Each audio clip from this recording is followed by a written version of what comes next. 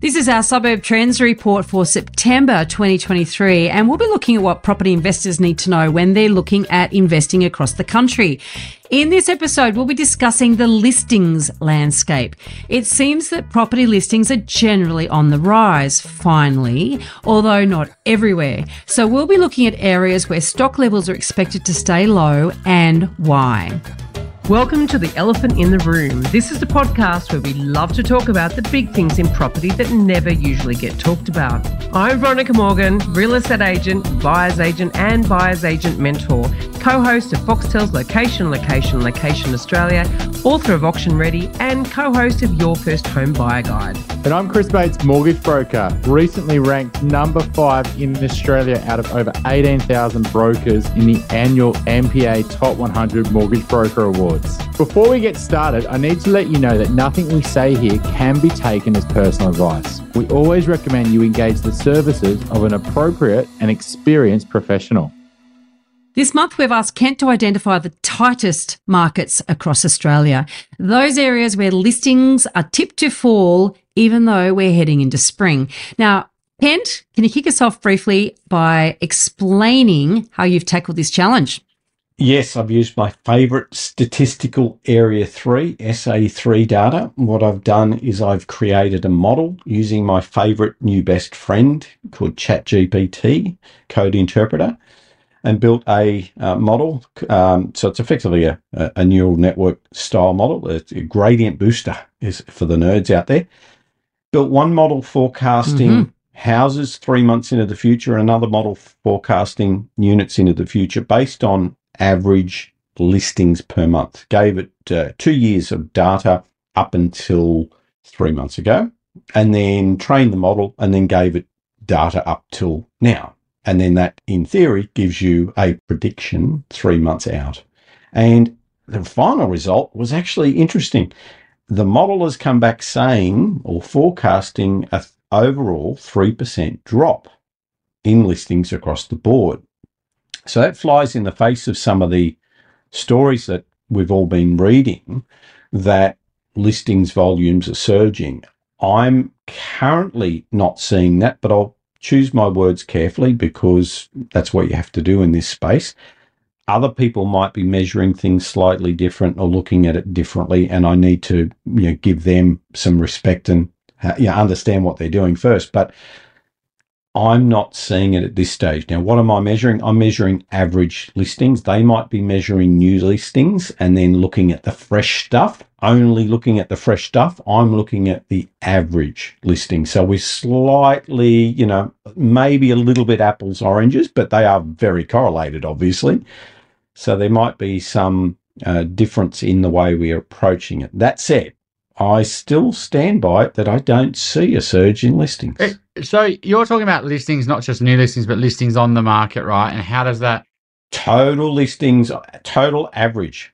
Because, when you were looking at, I was looking at the CoreLogic monthly sort of numbers, and, there was a lot of media hype about a month ago. There's all these new listings unseasonally, hitting the market, sign that everyone's distressed. There's going to be this, doomsday scenario where listings are going to go through the roof. And, but then when you look at the CoreLogic data for this month, the total listings has sort of been tracking down still. So it's like there's been an increase in listings, but the absorption rate is actually still taking on those listings. We're still buying them.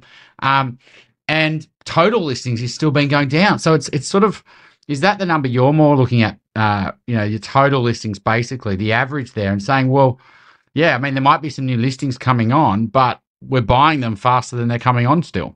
Well, the reason why I like to look at average listings is it's one half of the measure of inventory. So I look at average sales per month and average listings per month at any given time, and then that gives you your inventory measure. Now, the beauty then of measuring those two independently is you can do forecasting with both. So typically, if we're looking at sales, you never really know how many properties are going to sell until a couple of months down the track, right? So ultimately, you're doing some argy-bargy with your modeling to forecast what it will be today or next month to give you your inventory metrics.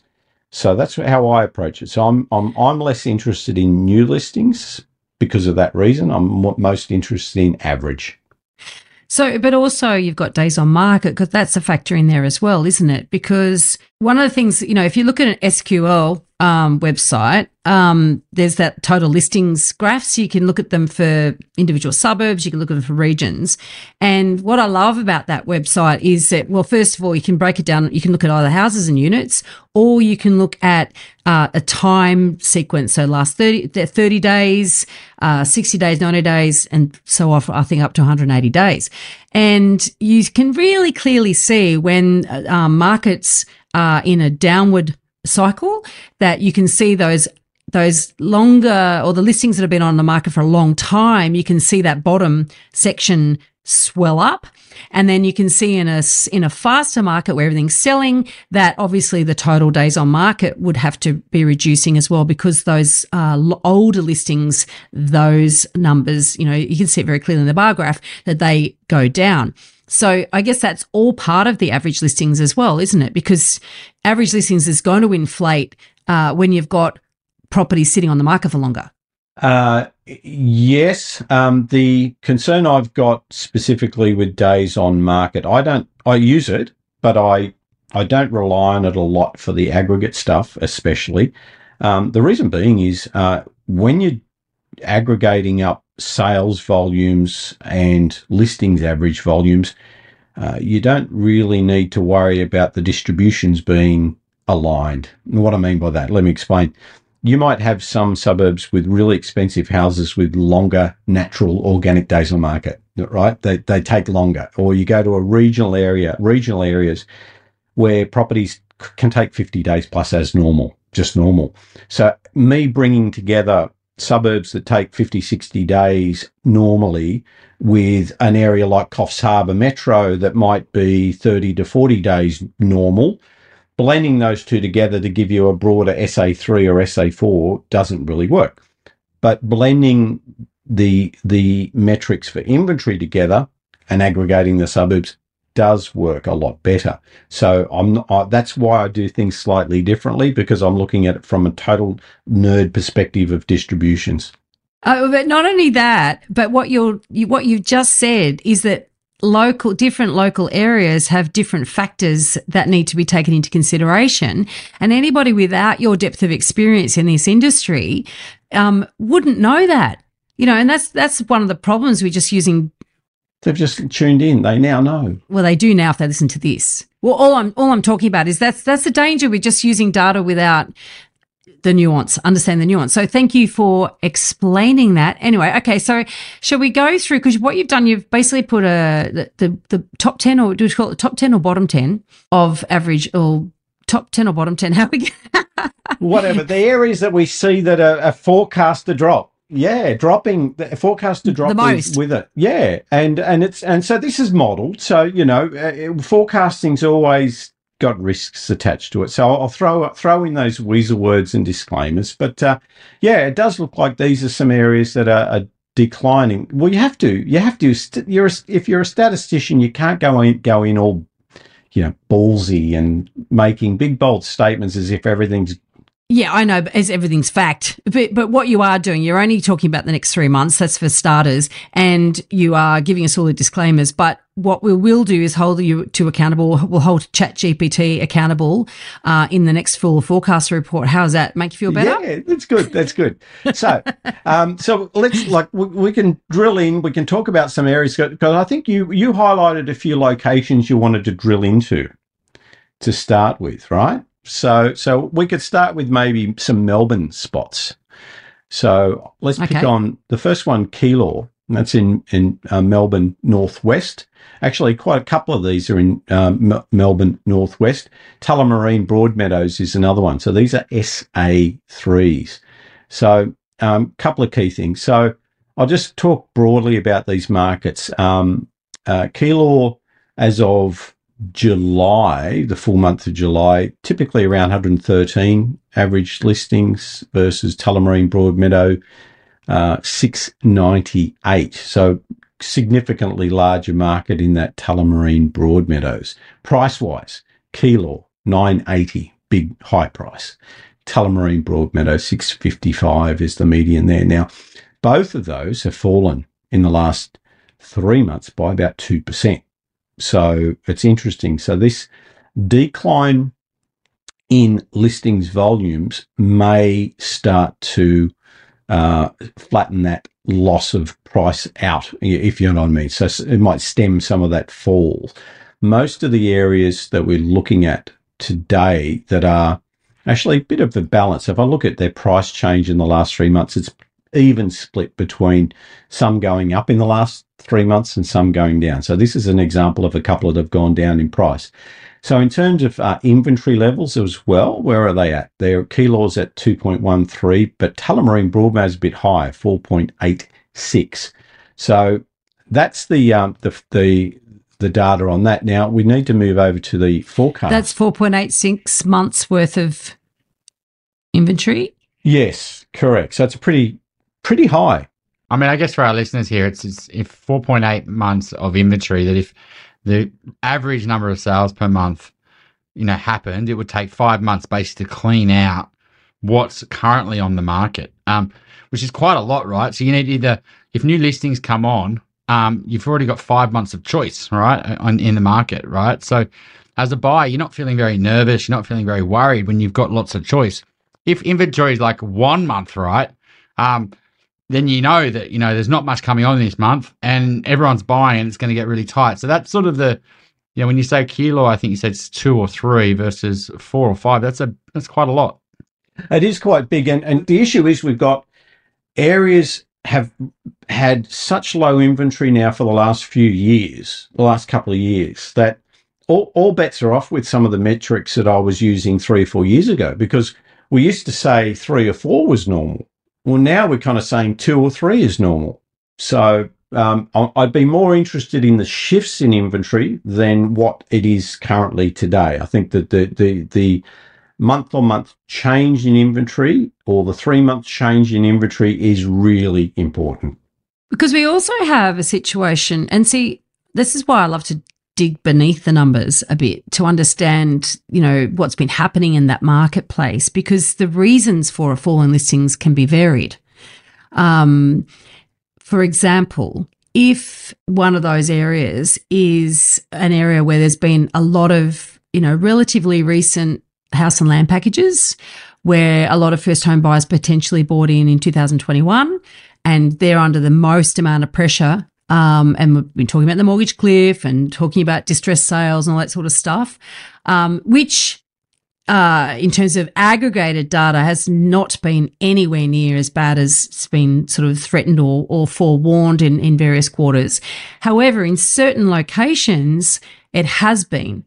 And those sort of particularly vulnerable buyers or owners who had bought at the peak and then suffered, 2022 falls and in interest rate rises, there's been a bit of knee jerking and a bit of forced selling. So some of it may not have been forced, but some of it emotionally forced, shall we say. So would you suggest in some areas that has tapering off, that has been, that has actually inflated listings in recent times and now that's tapering off? Or would you say that there are other causes? Look, I would argue that there's still some forced sales flowing through, but nowhere near the magnitude that we expected or some of the reports had forecast. So I think people are hanging on, and obviously, if you know how bad the housing crisis is, obviously, people don't want to leave the house, so they'll just do everything they can to batten down the hatches. But the cost of living crisis is probably hitting hardest right now than it's ever hit. So it's hard. I'm not too sure. I honestly don't know. The areas that we've always expected this to be worst are those that bought at the peak and are in those high mortgage belt areas. Yeah. But if we do dig into a bit of that background of each of these areas, I'm sure there's a different story to be told. Look, there always is, because, I was saying, so many of these areas, you've got areas that have very, very low percentages of mortgages, or if they do have mortgages, a lot of them are very small mortgages. So we've seen a bit of movement in markets where there's high rental tenure, and a few landlords have decided to exit I think a lot of that's that they're already stressed anyway, and they're just looking for an excuse. But I think there's a lot of people that are doing it tough with cash flow as landlords and have been exiting of late as well. So I'd probably say that's been a bigger driver of late than the stressed sales or distressed mortgage sales. So hopefully that summed it up. I've got a really interesting bit of data. I know it's not on our agenda, but I looked up since 1945 what the building completion rate was as a percentage of housing stock, and then in 5-year gaps. And I've also done the same thing for our mortgage interest rates. And the last 10 years have been record setting for all the wrong reasons in terms of putting upward pressure on prices. We've never seen such low levels of properties being built proportionate to housing stock, and we've never seen such low interest rates. So we've had a market where everything has been propping up and pushing and inflating prices beyond anything we've seen since 1945. So sorry that wasn't on the script, but no, it's interesting. It's interesting because nothing's normal. Nothing we're looking at is normal. But you'd have to argue that underbuilding is going to continue, right? Like borrowing capacity issues, builder issues, material issues. And I know the government wants to build $1.2 million homes, but the reality is, like, when the approvals are all-time lows. So over the next 5 years, developers aren't risk on; they're risk off at the moment. So you'd have to argue at least for the rest of this decade, probably, that we're going to be significantly underbuilding again. Prefab. I think we've covered that many times. The only answer I've got is prefab, and lots of it. The Nissan Hut. Well, having said that, though, our governments across the board have reduced their spending in the social housing and community housing sector for decades now. And so that's something that is certainly changing. And we're going to have Michelle Adair come back on very soon and talk to us about that as well. And so that you don't have to worry about developers when it's government money, I've only got one. One trick pony for me. It's the only solution is a massive injection of public housing, and I'm not talking rounding error numbers. I'm talking big numbers to make up for all the years that 40 years. The sole responsibility for providing rental stock in this country has been provided by individual investors practically for many, many years now. And that is going to have to change because obviously it's a broken system. And Chris, this is your domain in the finance space. Talk to any property developer or builder. The finance constraints have been huge. So, yes, we've got labour and cost constraints, but the biggest constraint has been financing for new builds. Yeah, and I think a lot of investors aren't going to buy the new builds. I think the governments, want to build 1.2, but the reality is the investors going to buy the new builds. I just don't think they're going to fall for it like they have in the past. I think that they're going to be a bit more savvy. They know about the building issues. They want to play in the established market. They want to go regional and they want to buy established. There's enough property people out there, trying to get their money that don't want to push them down new.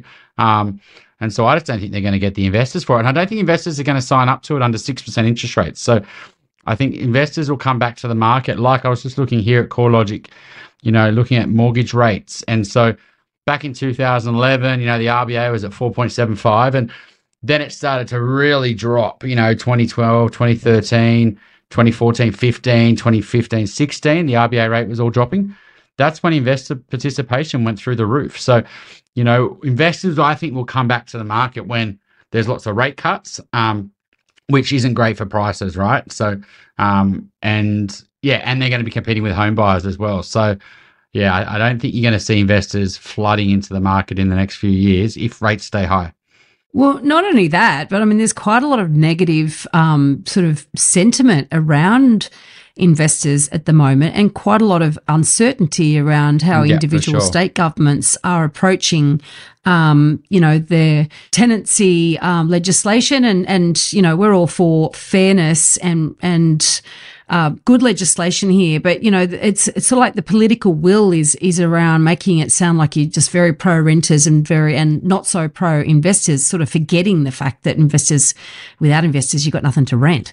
So, I guess a lot of investors are sitting a bit shy at the moment thinking, is this an environment I really want to buy into? Apart from the cost and apart from the fact that interest rates are high and now prices are rising again in quite a lot of areas, it's like, well, hang on a minute. They might they might legislate to make things unpalatable. And, we've got legislation on Victoria is talking about quite some pretty sort of not very attractive to investors or not very investor favourable legislation. Queensland's tried a number of times. I don't think this is necessarily going to go off the table.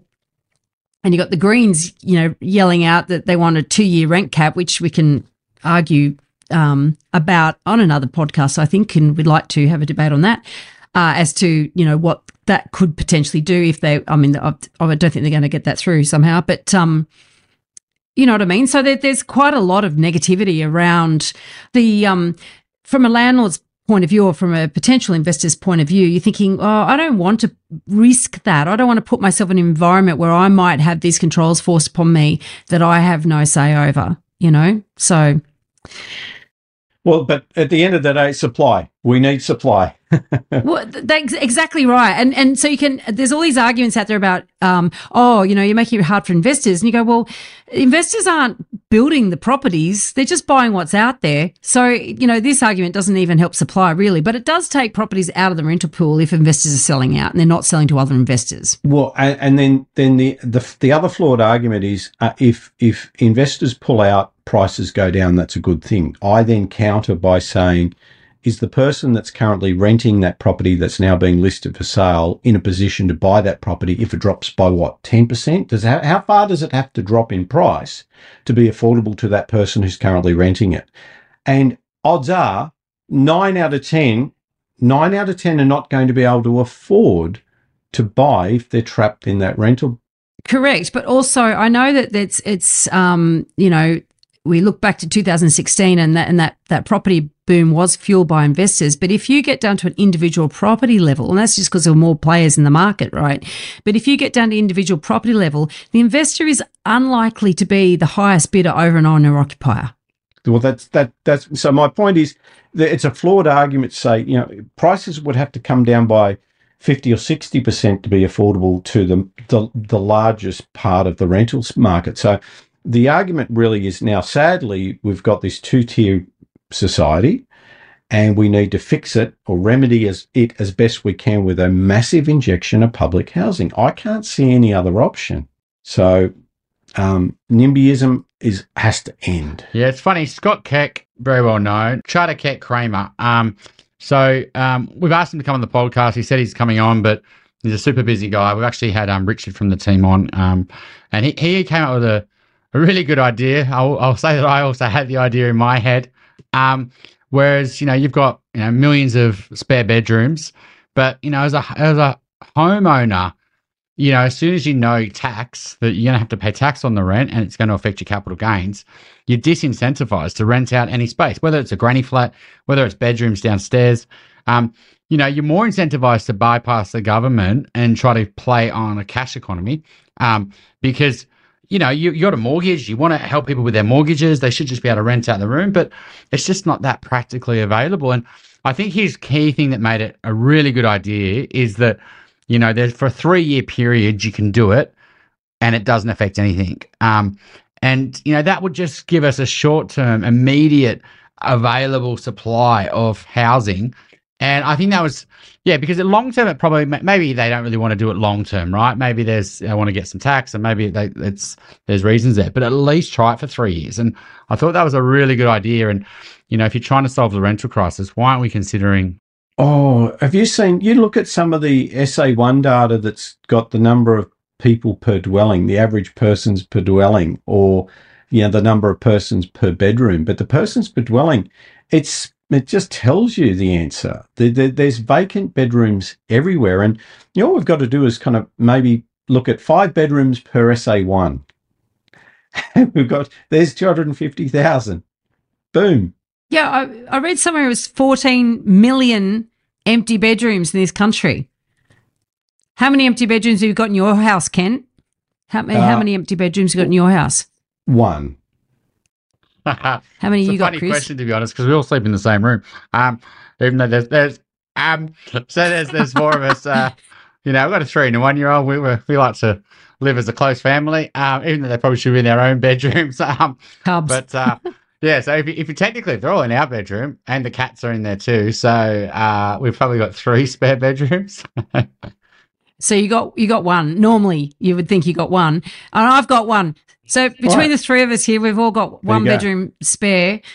Put your hand up if you're going to rent it out, though. If this comes up. Hey, I might put the house up on Airbnb. So Airbnb doesn't make sense either, because like when we went away to Fiji, if I put that on, I've got to pay tax on that money, and I'm going to fit my CGT, and it's a nightmare admin wise. But if I could use Airbnb for 2 weeks without having to worry about the tax on it, I'd more likely use it, absolutely.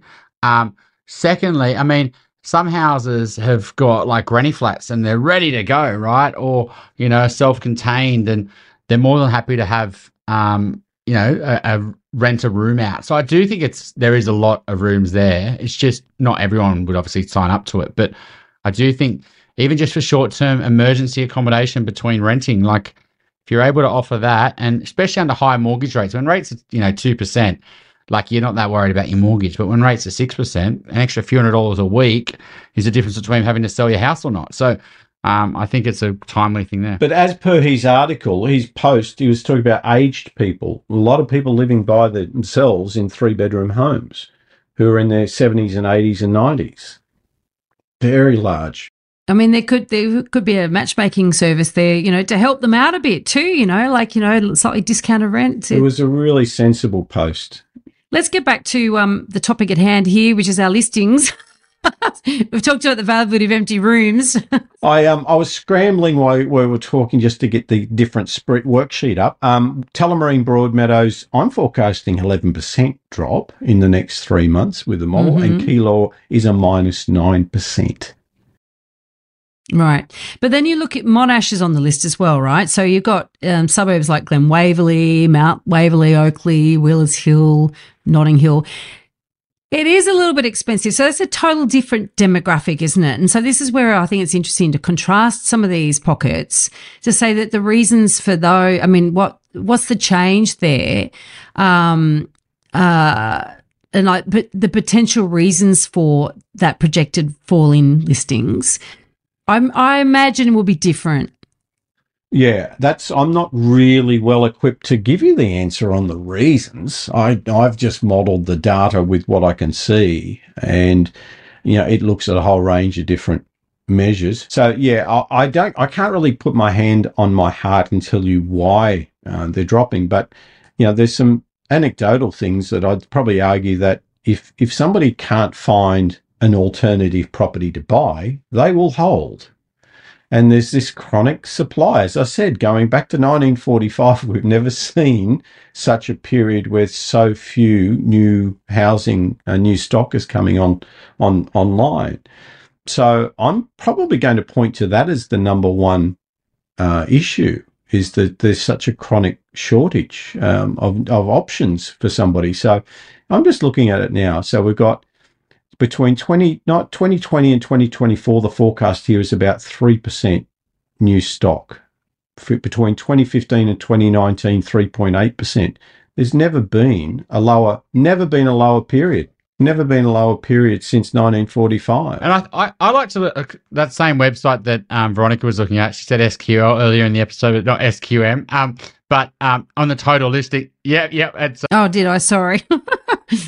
What's interesting, because I've just played around with it with lots of different postcodes, and I agree with what Veronica was saying is that, under 30-day listings, that's interesting. But what's interesting is what doesn't sell, right? How many properties are sitting on the market more than a month, more than 2 months, more than 3 months, more than 6 months? And that's what SQM shows. And all the suburbs I was looking at, the longer term listings are starting to evaporate.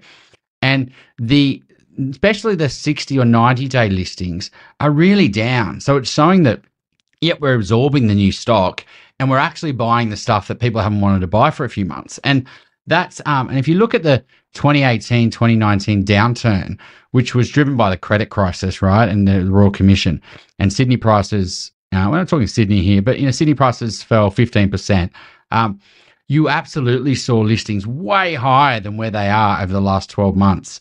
And I think it's really interesting to because that was a really fearful environment. And then when more positive came into the market, in Labor lost the election, if that's positive or negative for some people, APRA changed the assessment rates, they had rate cuts, and bang, you got competition on tight listings. And in that late 2019 period, prices rose good 15%, I would say. It was extremely fast bounce back.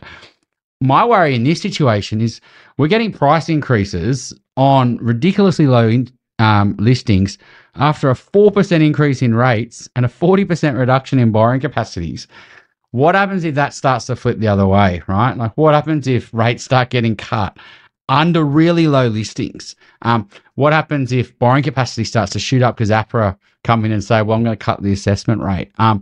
And I think, and even though 2019 prices jumped a lot, but that was on a lot more listings. What would happen if we're going into a potential more positive property market? Prices are stable. We're not worried about inflation as much anymore, but we're going on a ridiculously low number of listings that are getting eaten up. And yeah, that can only lead to one thing, unfortunately, for people who want to buy who haven't bought. It's actually an interesting perspective, that one, because I hadn't actually really thought about the fact that, yes, well, I have thought about it, but not in that way. I track, back talking about Sydney, we've had a bit of feedback recently that we're too Sydney-centric, and so apologies there. But I guess in terms of actual personal examples are often going to be Sydney because we are based in Sydney. Well, Chris and I are. But obviously here we've asked Kent to focus on the research in other areas so that we don't forget that a lot of our listeners are from other areas. But certainly when we talk about Sydney, and I talk to buyers agents and sales agents even in Melbourne, and very, very similar pattern happened in Melbourne. I talked to Megan Wells about Brisbane. It's very different patterns. Brisbane basically had 10 years actually more than that, between nearly 20 years between booms. She talks about the big boom in 2002 and then again in 2021. So different cities do behave differently, although Sydney and Melbourne are quite in tandem. Their numbers may differ in terms of the magnitude, but the patterns are very similar. And certainly when we're dealing with like a really constrained market back like we had the middle of 2017 right through the middle of 2019, those properties really did swell up, those long listings. There's no doubt about it. You can see it in that chart that we're talking about there, and it was difficult to sell, and listings were also drying up. New listings were drying up. This is where it's interesting what you're talking about, Kent, looking at the average listings versus new, because the market was shit, and yet listings were drying up purely because people knew they weren't going to get their price. So this idea about forced listings is what's causing price falls. You still hear that. And it's like, actually, it doesn't actually work that way. And yet here we are. I've been tracking clearance rates over the last, say, I think about 6 weeks. So we're recording this mid-August. So from the beginning of July, clearance rates in Sydney have been around about that 70% mark, which is just into seller's market territory. And listings, numbers of new listings, that is for new properties coming onto auction, have been steadily and steeply rising in that time. But the actual clearance rate has been holding quite firm. So, yeah, I mean, I think I've never really thought then, well, what about when interest rates fall and people's borrowing capacity starts improving? Then, yeah, what does that mean? It's a bit of a coiled spring. Yeah, and I just, to not make it Sydney-centric, I did go to Melbourne just here and just played around with it. And so if you look at places like Hampton, a decent-sized suburb in terms of land area, and you look at what their listings were in 2018 over 30 days. I'm not too worried about under 30 days because that stuff may just get absorbed. But the stuff that's over 30 days, it was like 170 listings versus 80. So you can see the stuff on the market that's over 30 days is double what it was back in 2018, 2019. So it's Bayside, right? Bayside SA3? Yeah, that'd be an interesting way to look at it for you, Kent. I'm probably looking at one of your competitors, I guess, SQM, but Yeah, that's all right. So I'm looking at it, and I'm looking at inventory for the area. It's 1.88. It's just chronically low, and its high point was last December at 2.77. It's just been crawling down since. So listings are way down. Like the listings for that area was 243 back in November. That's just fallen down. That's down to 138 average listings now. So, and we've seen prices starting to tick up. I think they got down to their lowest at 1.89 million back in December. That's climbing up to about 1.93 now. So, it's being driven by this extraordinarily low supply. So let's have a bit of a look at Perth because, Perth is a bit of a funny city. It had a really crap 10 years and then had a bit of growth, 2021, like everyone else. And prices I think the growth has slowed down from memory. Last time I looked at some national figures. So what are we looking at there in terms of inventory? Because it's a very different market to the eastern states. I mean, like, for instance, it's not an auction market at all. So you've got just properties selling private treaty over in Perth. Tell us. Yeah, a lot of the buyers agents have been telling me this has been where they've been parked for the last year. So there's been an influx of a lot of investors being parked over there. And I think looking back. And when you say parked, you mean that's just they're basically putting all their clients in? All their clients moving into there. So they were in South Australia, Adelaide, and then they've all moved over. I'll rephrase that. A lot of the ones I'm talking to have been very focused on Perth. Do you have off the top of your? I was talking to somebody who's involved in the sort of lead generation space, and he didn't give me any numbers, but he said, I just got this insight into how the numbers of people that are been buying through some, like a handful of buyers agents that do huge numbers. Now, I don't know what he means by huge numbers, but I think he was shocked at the potential to move some markets. And a lot of individual buyers agents would say, I don't have that power. My client list isn't that big. But I think if everyone's singing from the same hymn sheet, then perhaps there is that potential. What sort of numbers are you talking about? That's interesting. When I first started Suburb Trends, a very wealthy investor was lined up to buy into the company on the condition that I put my thumb on the scale for that purpose, for that reason. Needless to say, I didn't take that money. So it's a real thing. It's a real thing.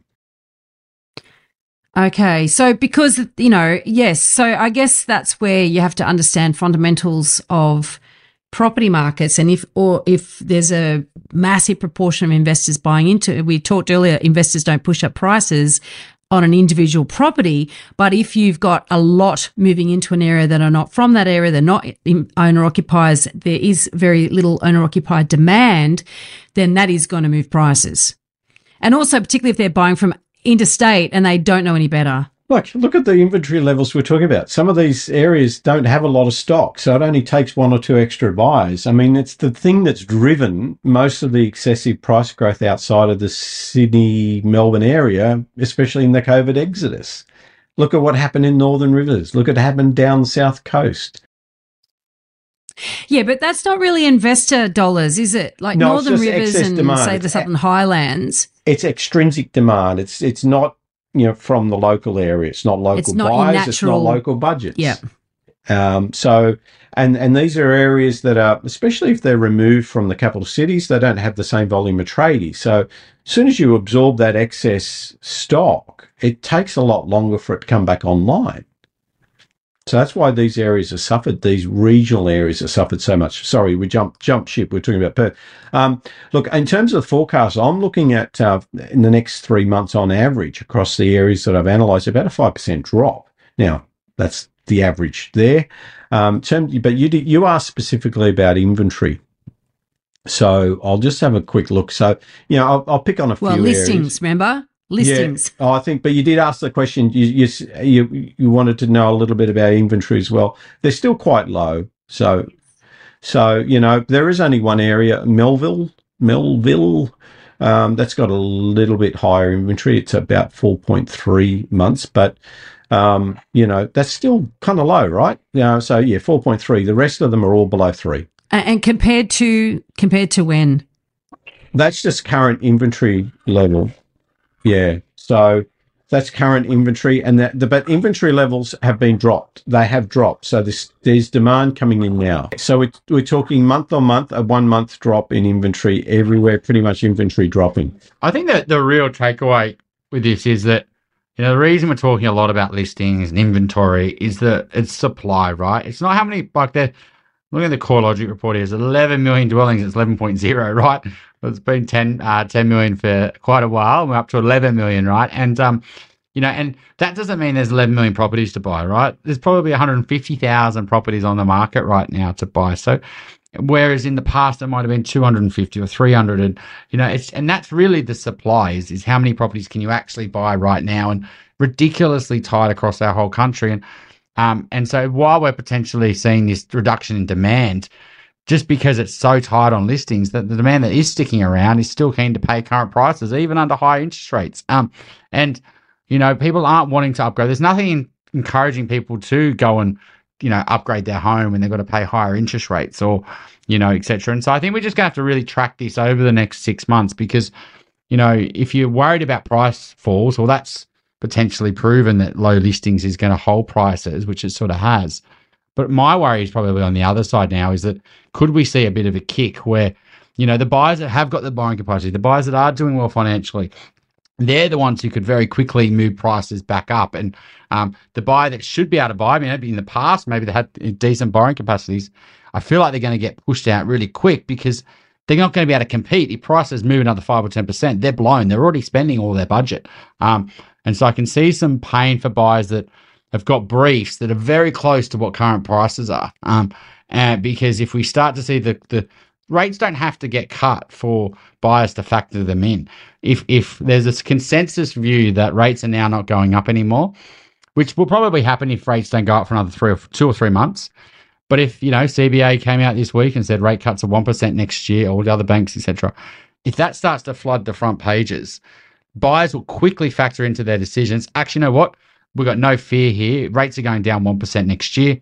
Let's get in. And so before rates even get cut, you're going to see potentially even further price growth if that's what happens. So because it's very low listings, and then that'll be FOMO, they'll miss out, and low listings can see price rises quite fast. So I think it's a really interesting conversation. We should keep tracking it rather than, listeners might think we're going on about these listings so much, but it's so important to track it because that's really the canary in the coal mine. If listings really increase, which is what all the media were saying last month, which we realized wasn't the case, then you'll start to see some price rises and the property bears will be loving it. But that's not what we're seeing, right? We're seeing very tight listings, if not getting We just tighter. don't have the new stock supply. Yeah. We've got population growth, no new stock supply. So, and I don't want the. I don't think it's healthy anymore. I'm starting to sway. I don't want never-ending price increase. I'm in a different camp now because I'm thinking this is creating societal issues that I'm not happy with. So that's just okay. I'm coming from a very different angle here, but I think prices have gotten to a point where it's damaging, and to keep on growing like that, it's not a good story. But I'm just talking to the truth, and I do think, Chris, everything you said is going to happen. Yeah, and as long as prices go up in New Lambton, then Kent's okay. That's probably the catch here.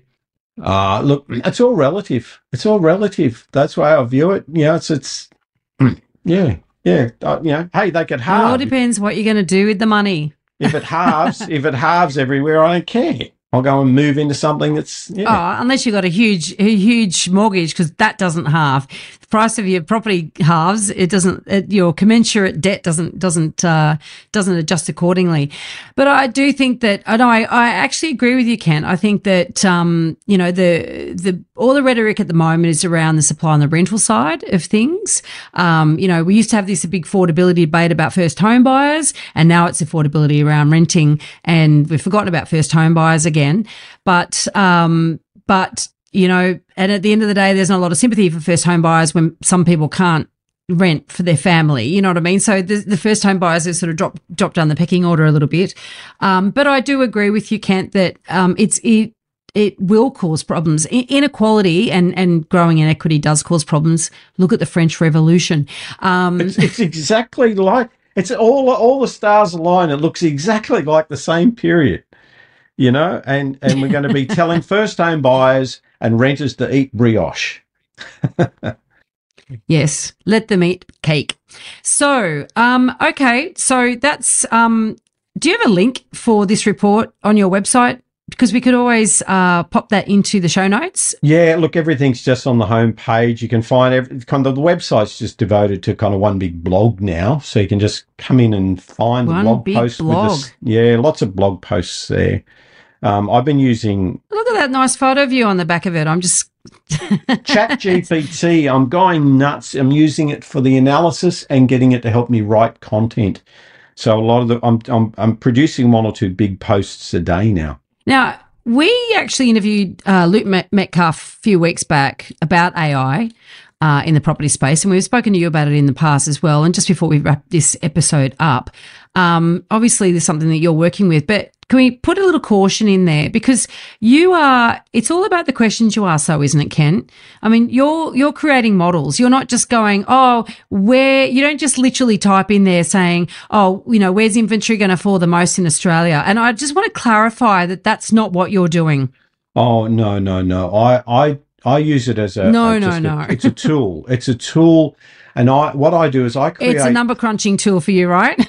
and I give it prompts that have 25 years of nerd mashed with my data sets. So it's got effectively, you know, 1,000 words in the prompt. It's saying, this is how you interpret, this is how you input, this is how you read it, this is how you write to it.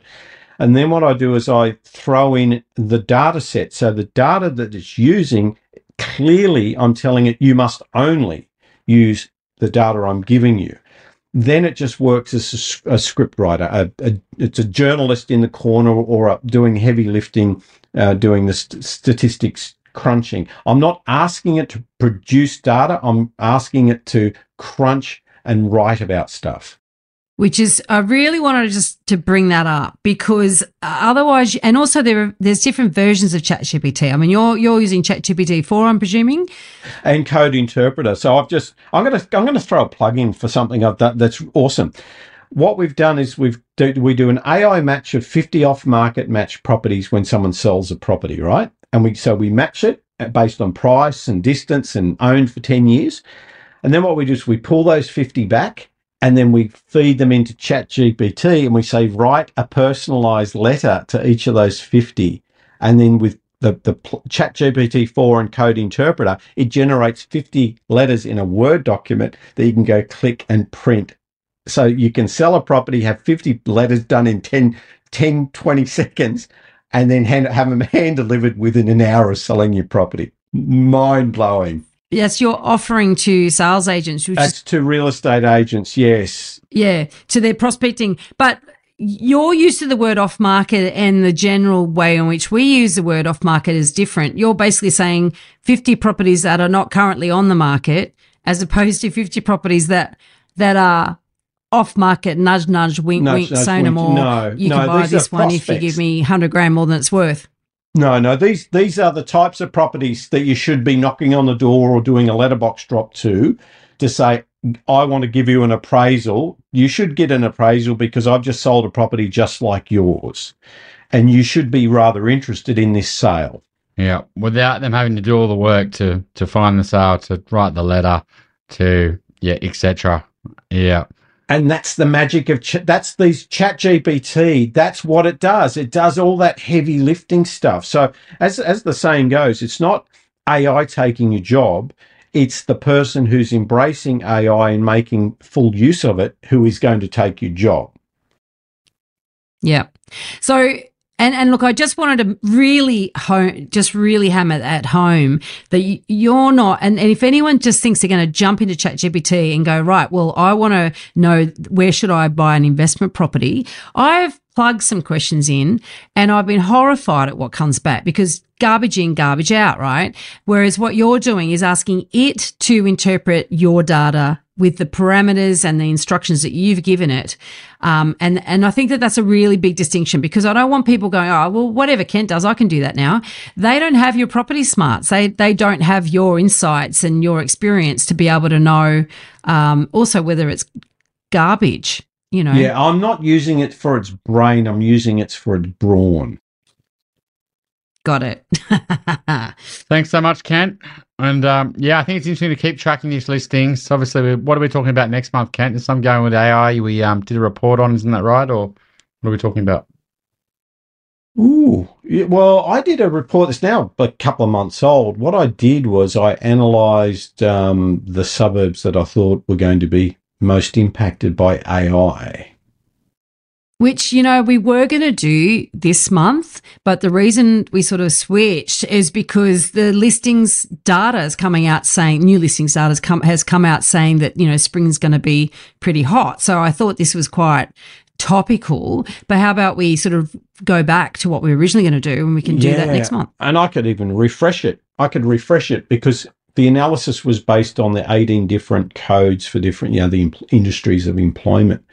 And then the percentage improvement in terms of productivity against each of those 18 categories. What I might do is reprocess that, because I've already got all the numbers set up, and effectively it's the number of people employed per suburb in each of those 18 categories times the percentage. I just need to update that percentage with a refresh. There you go. And AI is going to come back and help you tell us what jobs AI is going to steal. Excellent. Yes. You can't word it like that. You can't tell it. It won't tell you the doomsday stuff. You have to trick it and say, what's the productivity gain for this industry? And then know how to interpret it.